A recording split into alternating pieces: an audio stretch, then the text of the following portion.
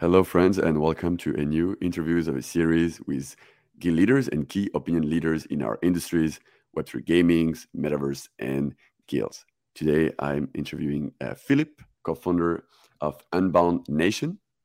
Unbound Nation started as a crypto gaming guild, raised $3 million as part of the seed round, if I'm correct, and they are turning into more of an infrastructure player in the whole industry with a big emphasis on NFT lending and borrowing. Before we dive more into it, my very first question is, who are you? Who is Philip? Oh man, that's such a broad question. Yeah. I'm a middle-aged man now, I would say probably. So I was born and raised in Germany.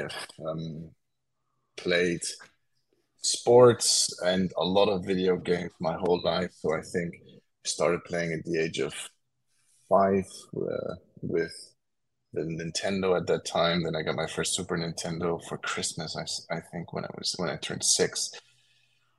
And yeah, man, from there I went downhill up to a point where I think we played Counter-Strike 1.4.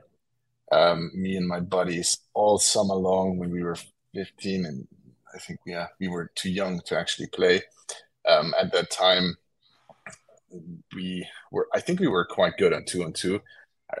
ESL had just started. We were pretty good in ESL, but there was zero money to be made, so my mom kind of forced us outside. But again, I've always loved playing games. I've always loved competing, so not just video games. So, I love sports. Played football along, and I've picked up Brazilian Jiu-Jitsu a few months ago. So I'm into a lot of competitive things, and loved video gaming. And when we got into this endeavor here, which I'm sure we'll talk about in more detail, it kind of rekindled my love for it, and all the impressions I got from my parents, my dad and my mom, telling me, well, gaming, is nothing real. There's no job in there. There's no money to be made. Is now out the window. And now I'm telling them every day about, the great future of gaming, especially with blockchain being added to it. Okay, so you have definitely the inner quality of a great entrepreneur, very competitive and hardcore about what you do. And so what led you there? What made you start Unbound Nation? How did it start? So me and my co-founder, so we have 3 co-founders. Me and Steven, we actually started similar careers in 2009. We started with Airbus, the big airplane manufacturer. We both did something that I think is still pretty special in Germany. It's called dual studies. So you study and at the same time you work full time at a company. Really had nothing to do with gaming. As I said, my parents had a big influence on me doing something that is like a solid job. And then fast forward 10 years, when COVID came around, Airbus had to let go of people. And as it always is in such a big company, they have to look for volunteers first. So both Steven and I volunteered, and then we both had this idea for a longer time that we wanted to start something, our own company, and that we were not really, looking forward to one career in one company our whole lives. And Steven knew Genna for quite some time before. So the two of them started a direct-to-consumer business. Genna has started many, many companies since he was 16 years old, I think. And then I joined them in 2021, February, and it didn't work out well. And then in, September that year, we looked at the space. We both got very much interested in crypto. We had looked into crypto before, and we had bought a bit of ETH, a bit of Bitcoin, but none of us, can say we are the OGs in this space. But I personally have been into gaming a lot, and when the whole Xe summer came around, I started noticing, And when we noticed that maybe the other company wasn't going that well, we thought, okay, this is such an interesting space. We love gaming. Blockchain is extremely interesting. So we, as you said before, we started out as a guild. And we said, look, this could be a great business model. Let's start with that. And then a few months later, started pivoting away from that because we felt that it was not the right thing to do anymore. But that's pretty much how we got into it. All right, so you started from collecting a team of people that you've been working with, for some times, all like seasoned entrepreneurs or desiring to be entrepreneur, and you started this guild, and then things went pretty fast. So how did you start the guild? Is it your own fund? Did you raise funds straight away? How did you make money from the very beginning in the Axis summer? So because I think it went pretty fast. How did that go? Yeah, so we started with so we looked at the space first, and we thought, okay, is there space for another guild? And we looked at how other guilds ran their businesses, and what we didn't think was very efficient was the way that guilds were set up with those three layers of there's the guild, then there's the interim manager, and then there is the scholar or the gamer.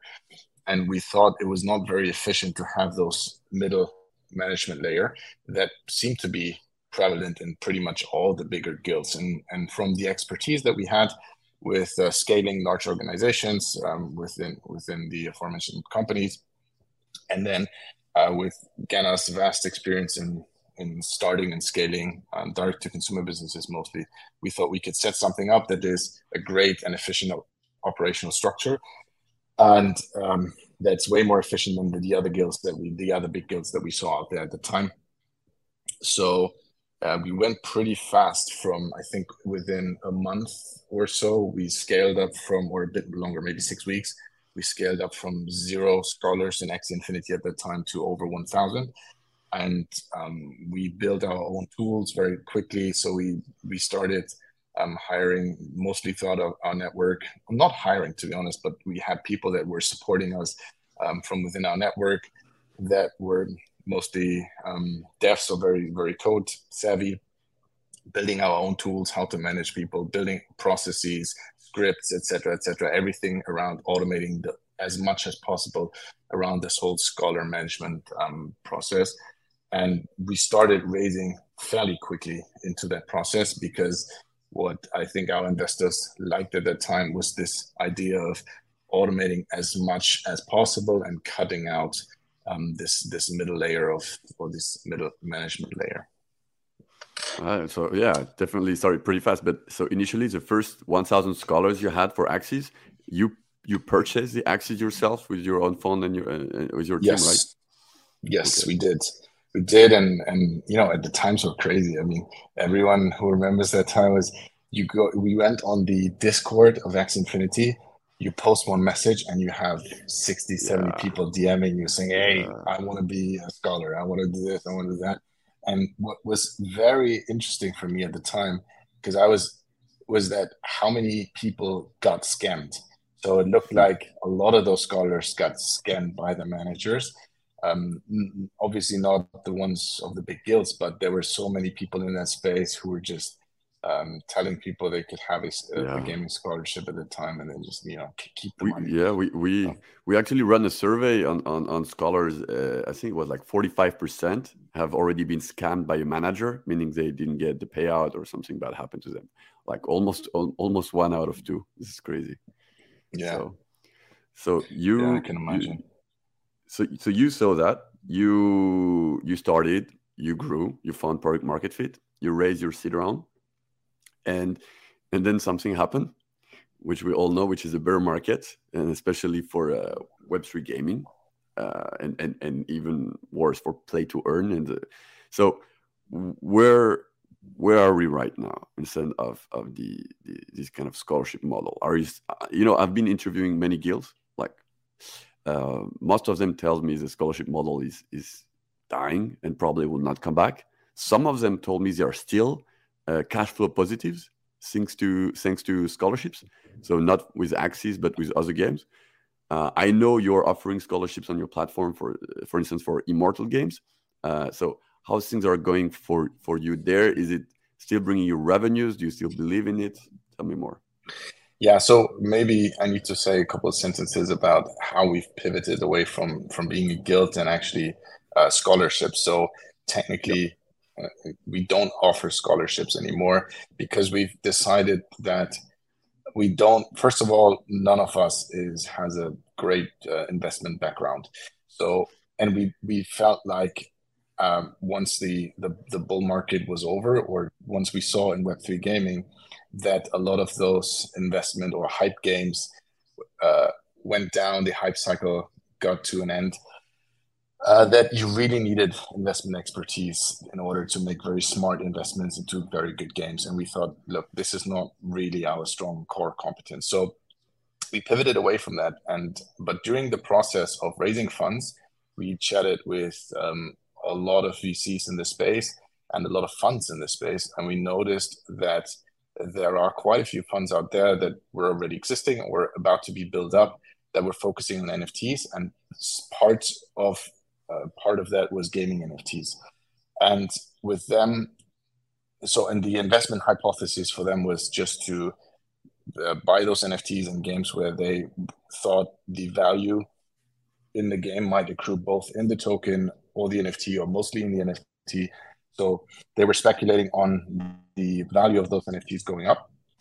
And we actually came in and said, look, you could earn a little bit extra if you deploy those NFTs to gamers. And that's how our pivot happened. So we decided that we are way better suited to be building a platform in the middle where we connect those NFT owners on the one side and the gamers on the other side. So technically, we are not offering any scholarships anymore. So these are none of the assets that are on the Unbound platform now are ours. So we haven't purchased any of those. But these are assets from mostly large NFT owners for now, and maybe in the future, or very likely in the future, anyone who owns an NFT, that are just being put there for rent, and then gamers who want to play can rent them. Yeah, so that's how it goes, and we, like any other platform, we just take a fee out of the proceeds that are generated from this. But for now, and maybe that's why a lot of people still think we are running a scholarship model, is that those, especially in a mortal game, the rental is still a revenue share. So the gamer keeps a piece of it and gives a piece of the rewards that they earn to the NFT owner. And as I said, we take a fee for the management of that. Yeah, so you made this kind of U-turn from the guild toward the more infrastructure play. So operating other people's NFTs and giving them to players or scholars to generate yield out of these assets. That has been something pretty hot in the last couple months. Like, many players have tried to go in that direction. So the point right now is that we all know the state of the market is pretty tough. There's not, like, the activity in Web3 gaming is pretty low. So first, how is this affecting your strategy? How do you plan on like dealing with this like figures that are going down as a first point? And second, I would like to talk more about the NFT lending in itself, as it being a core element of Web3 gaming. Yeah. So first question, yes, I agree. And we see that every day. It's tough times, and not just for what happened in the gaming space, where we've seen a lot of let's say shit games or games with Ponzi-nomics, where there's no real value in the game, disappearing from the scene, where lots of people lost money, and that obviously didn't foster the confidence in the space. So people are way more wary. There's like less money in the space, probably relatively more smart money now. And you also see that people look at, they turn every stone, valuations are going down, et cetera, et cetera. So yes, we definitely see that as well. We are in the fortunate position that we don't need to raise anytime soon. So we have more than enough runway. to get through 2023 and probably also at least the first half of 2024, maybe even all of 2024. So we're not too concerned on that right now. But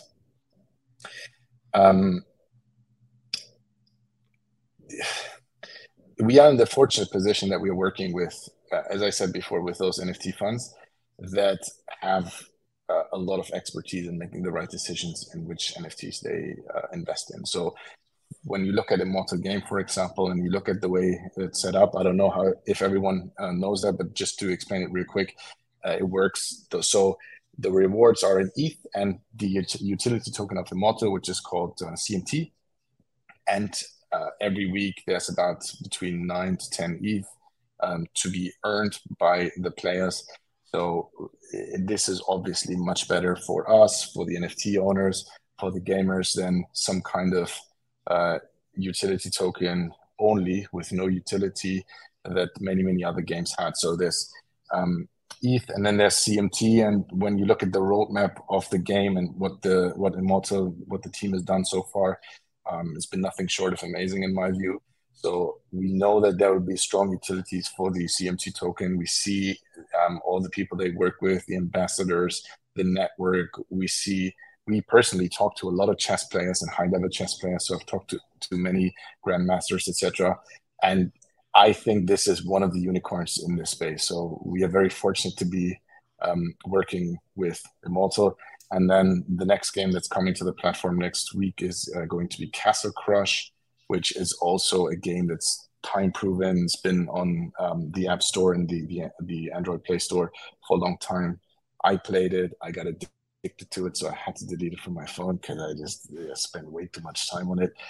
Now they've added an NFT layer, and I think it's just another amazing game. So we are very fortunate for now that we have two of those games that are really good. But yeah, there are not that many games that are as good that are already live. I think there's some great games in the making. Yeah, but we'll keep on trusting the investment decisions that our partners make, and then we'll make these NFTs available or keep making these NFTs available for gamers that want to play. And maybe if I can say one more sentence on scholars, because I really don't like that expression that much anymore. I know it was something that people used all the time before, but to me, a scholarship also implies that at some point there is a graduation and you grow out of the scholarship. And I feel like in many guilds and in many other organizations that heavily rely on this scholarship model, it never happens. And there's only this, hey, how can we make the most out of the scholar? So for us, these are all players, gamers, and people that want to play play cool games and play with NFTs that they either don't want to buy or that they can't buy because they're too expensive or they are not available. And I think that's probably the segue to your second question, the role of lending. I think it's absolutely vital in this space. Yeah. So what is your thesis regarding NFT lending? Personally, I used to think that NFT lending is a fuel of the metaverse economy, that everything will revolve around lending because NFT makes sense if there is scarcity. And if there is scarcity plus some kind of earning mechanisms, then there's going to be speculation, and as a result, a lot of renting, lending, as we've seen. But right now, we're seeing a lot of games going into the free to own, free to earn.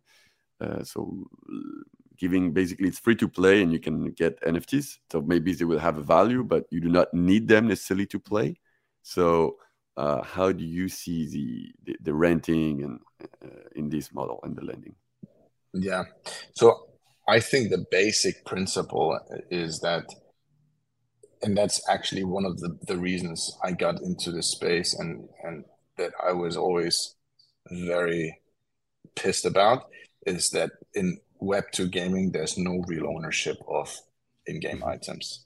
And any type of item, right? So people sink a lot of money into different games. I mean, in-game purchases have skyrocketed over the last 5 years or more, and I used to play FIFA, for example, a lot. And when you see how much money people spend on the FIFA Ultimate Team, and then once the next FIFA rolls around, there's nothing you can do with it. I mean, you can still keep playing the previous version, but if you try to sell your account on eBay, it's not legal. At least it's not compliant with the terms of service. It's very cumbersome to do it. There's a lot of trust involved, etc., etc. So for me, it's always been extremely clear that ownership and digital ownership has to be part of gaming, and it will. I know a lot of big players and also gamers are resisting NFTs. I think it's partly because it's a new thing, and then it's partly because there have been a lot of NFT scams, and then it's partly because for NFT crypto scams, and then the third reason is probably that gaming items get thrown into one big box with PFPs and all kinds of other NFTs that have zero utility or close to zero utility. I don't want to say all PFPs do, but if we just talk about this ownership, digital items, I'm extremely bullish on it, and I think you should have the same rights with everything that you own digitally that you do with your physical items, right? So if I have a PlayStation and a hard copy of a game at home, and I'm going on vacation for 2 to 3 weeks, I can give it to my friend and say, look, go ahead, play, so good. Or I can even give it to somebody who is willing to pay for renting it for a couple of weeks or so. And I think the same is going to happen with, or I definitely see the case for it in gaming, in Web3 gaming, in digital items. I'm super bullish on this. Do you think the way this will unfold is that there is going to be some NFTs that are better than others in different games? So maybe everybody will be able to play the games. It will be free to play. But if you want to earn in the game, you need these specific NFTs. And if you want to earn more, you need this specific NFT. So kind of access to different leagues, like in football, for instance. I don't know. I think there's always going to be this case for, let's say you use a free to play. Let's say in any MMORPG, it's free to play for anyone. But the avatar you get is you can level it up, and it will take time to level it up. So I think there'll always be the case where people don't want to enter on the ground floor because they want to play. They're casual gamers. They are better off than maybe other people. They can afford it. They want to spend money on gaming. There's a lot of money to be spent on gaming. So they want to buy an avatar that's already level 10, level 15, level 20, whatever. But it takes weeks to get there. And I think there'll be people who are just willing to play and grind and spend the time leveling up the characters and then sell it or rent it. So I see multiple versions of how the whole thing can unfold. There might be scarcity involved, and there might be like access rights and other utilities tied to it. But even in a completely free-to-play model where you own the avatars and the items, etc., and you level them up, I still see a case for lending and also marketplaces, etc. How do you think? What do you think about our industry right now?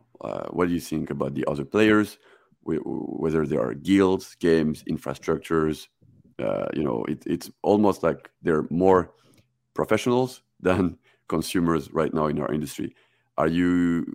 At some point, there was a lot of competition. I felt like between the guilds or infra players, and right now I see more and more collaboration. So what do you think about it right now? Where do you position? Yeah, I agree. I think, in general, I think that the space has always been extremely collaborative. So wherever we went, let's say any NFT show, any IRL events, but also in general, people have always been very open to connecting, to sharing, to helping each other. So even in the good times, I've very, very rarely encountered anyone who is so fiercely competing that they didn't want to talk or didn't want to help, at least to some extent. So, but I agree with you very much on the fact that now that the current market conditions just eliminate a lot of the bullshitters and a lot of those Mhm. people who are just, they were in there for the quick buck. They didn't give a fuck about gaming. They didn't give a fuck about building a great game or anything else. They were all about marketing a great story, grabbing the money. And now things shake out, and probably those who are the best in the space will survive.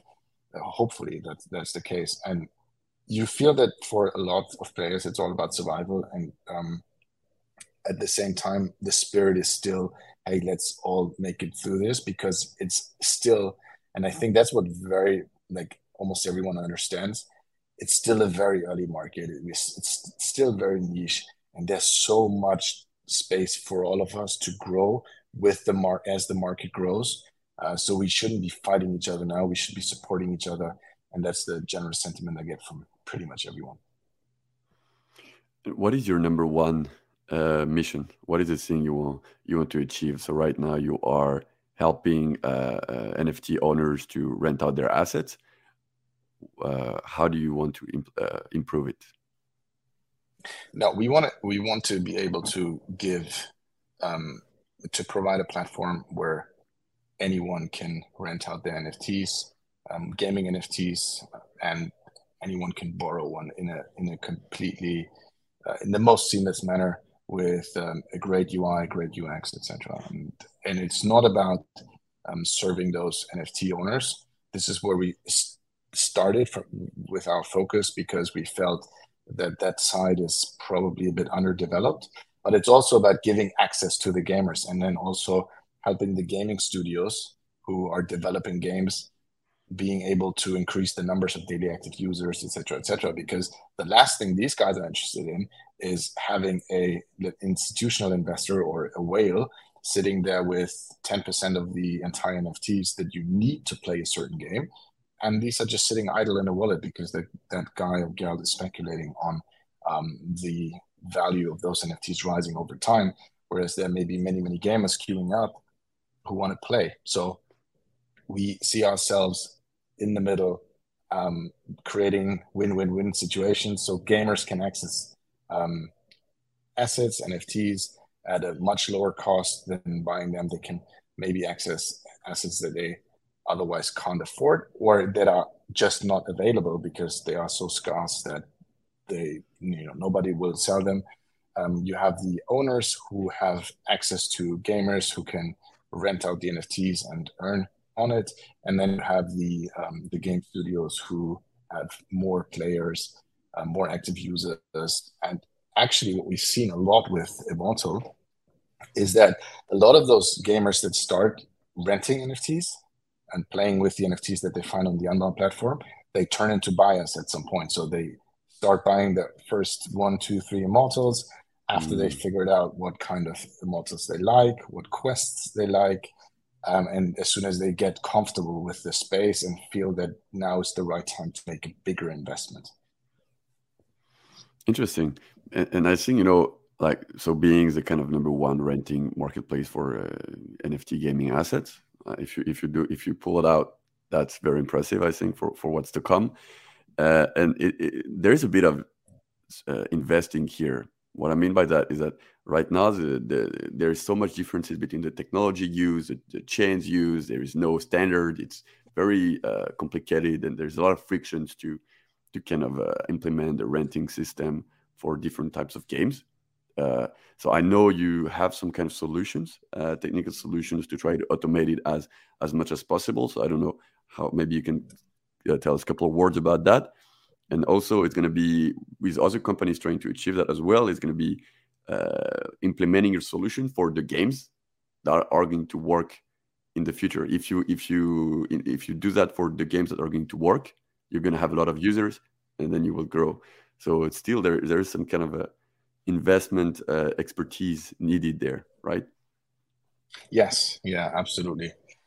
So on the tech side, I can't say a whole lot. So what we're doing right now is we are working with some of the, let's say, delegation mechanisms that the games provide, but we are working on our own proprietary solution right now that will allow us to be game agnostic, chain agnostic, so we don't have to rely on delegation mechanism that's provided by the game or through the game or through any other partner of that game. And hopefully early next year, so January, we'll be able to deploy that. Okay. Now, and so there it means that how will that work? You will not need to collaborate with the games. You can just onboard them without their consent. Yes, yes, yeah. So the way, yes, correct. The way this is going to work is that it's you as a gamer. So you deploy as an owner, you deploy the assets on the platform, and then the Mhm. gamer is getting rights, certain rights through, and so it's getting certain utility rights. Sorry. Just a couple of words as well on the decentralized identity. Are you also working on that? To figure out what players are doing on chain and how this build their kind of reputation and their scoring model and how it will help them for renting or do other kind of things. It's not yet really in our focus now. For now, we are working on building the best experience we can build for both gamers and NFT owners, and then maybe later this could be down the road. We might be looking into this. Okay, so I'm gonna ask you two more questions.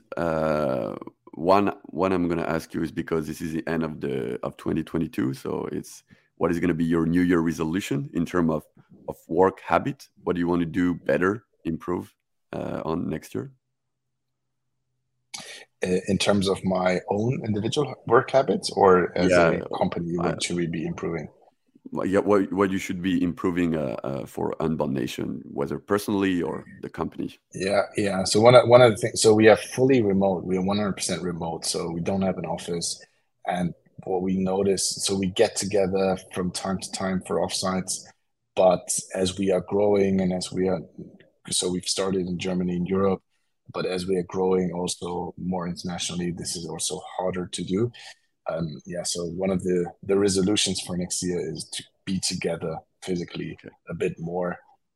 Not necessarily all the time with everyone, but at least with some people, because we know that Mhm. it does add a lot to the culture and to the atmosphere, and understanding each other and vibing better if you have some IRL experiences. Okay, fantastic. And my last question, I ask it to every single person I interview here. I call it the meta question, and it's the following: if life is a game and you can go up to level 100, what is your current level?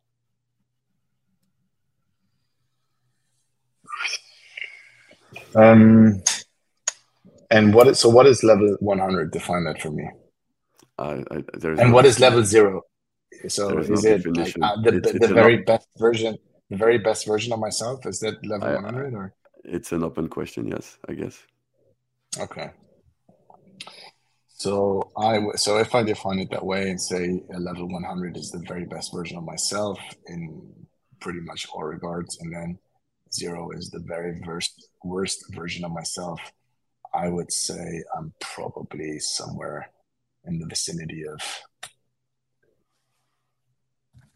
70-ish.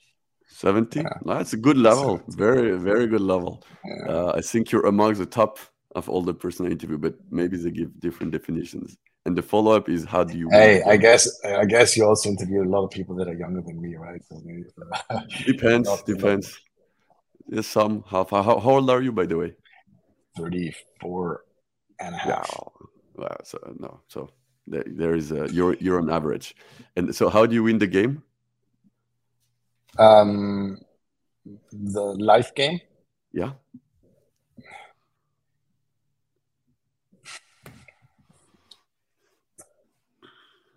Well, I think it's many things. But what I think is the one of the most important thing is to just be like really present in the moment and be like, if you whatever you do, just do this one thing. Just doing one thing at a time. I think this is something that's getting increasingly hard with all the distractions everywhere. So you're working. And then when you relax or you have a nice dinner, just don't try to answer work email at the same time. Just really take the half hour, 45 minutes, and then get back to whatever else is there. And and also taking a bit of time here and there and just really fully taking time off. And I mean, this is just like 10 minutes, 15 minutes a day, maybe meditate, and not just like be on your phone and scroll Twitter or other social media. I think this is how you win the game of life, or at least me. That's where I can still get better at. It's those little things, but just being present, being in the moment, and it's not just for me. It's not just about enjoying everything, but just living life in the moment. I think this is very true, but super hard to implement, as we both know, I guess. That's true. That's true. Yeah, especially with notifications. But I'm getting better, and that's why I said probably in the 70s or maybe 70 around that, because I've worked a lot on that, and I used to distract myself a lot more when I felt like I needed a bit of a break, and now sometimes I just sit for 5 minutes, 10 minutes and do nothing, and it's crazy how long 5 to 10 minutes can be, and how much of it of a release it can also be in terms of when your thoughts are just overwhelming, you're thinking about things, something is bothering you, etc.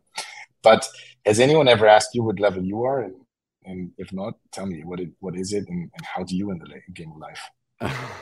Me, no, nobody asked me. But if I had to answer, I am level 2. Very level low. 2 out of 100. Yeah, that's very low. Wow. So okay. Wow. Why? And I don't know how to win the game. I probably will know when I reach level 10. So that's my answer. Okay, but so should we turn this into a counseling session, man? Because no, level 2 sounds good. I think we're good. We're good. Let's keep the mystery for now. So we just reached the end of our interview. Maybe I'll cut that because I don't want people to know my mystery of what level I am. It was such a pleasure to have you, Philip. Today we learned a lot about Unbound Nations. People that listen can find all the links in the descriptions, obviously, and reach out to you probably on LinkedIn or Twitter is the best. Twitter is good. LinkedIn, but Twitter is better. I get very spammed by a lot of recruiters on LinkedIn, so Twitter is the way to go. All right, so friends, we'll meet each other for a next interview. It was a pleasure. Have a good one. Bye. Thank you very much, Jeremy. Thanks for having me.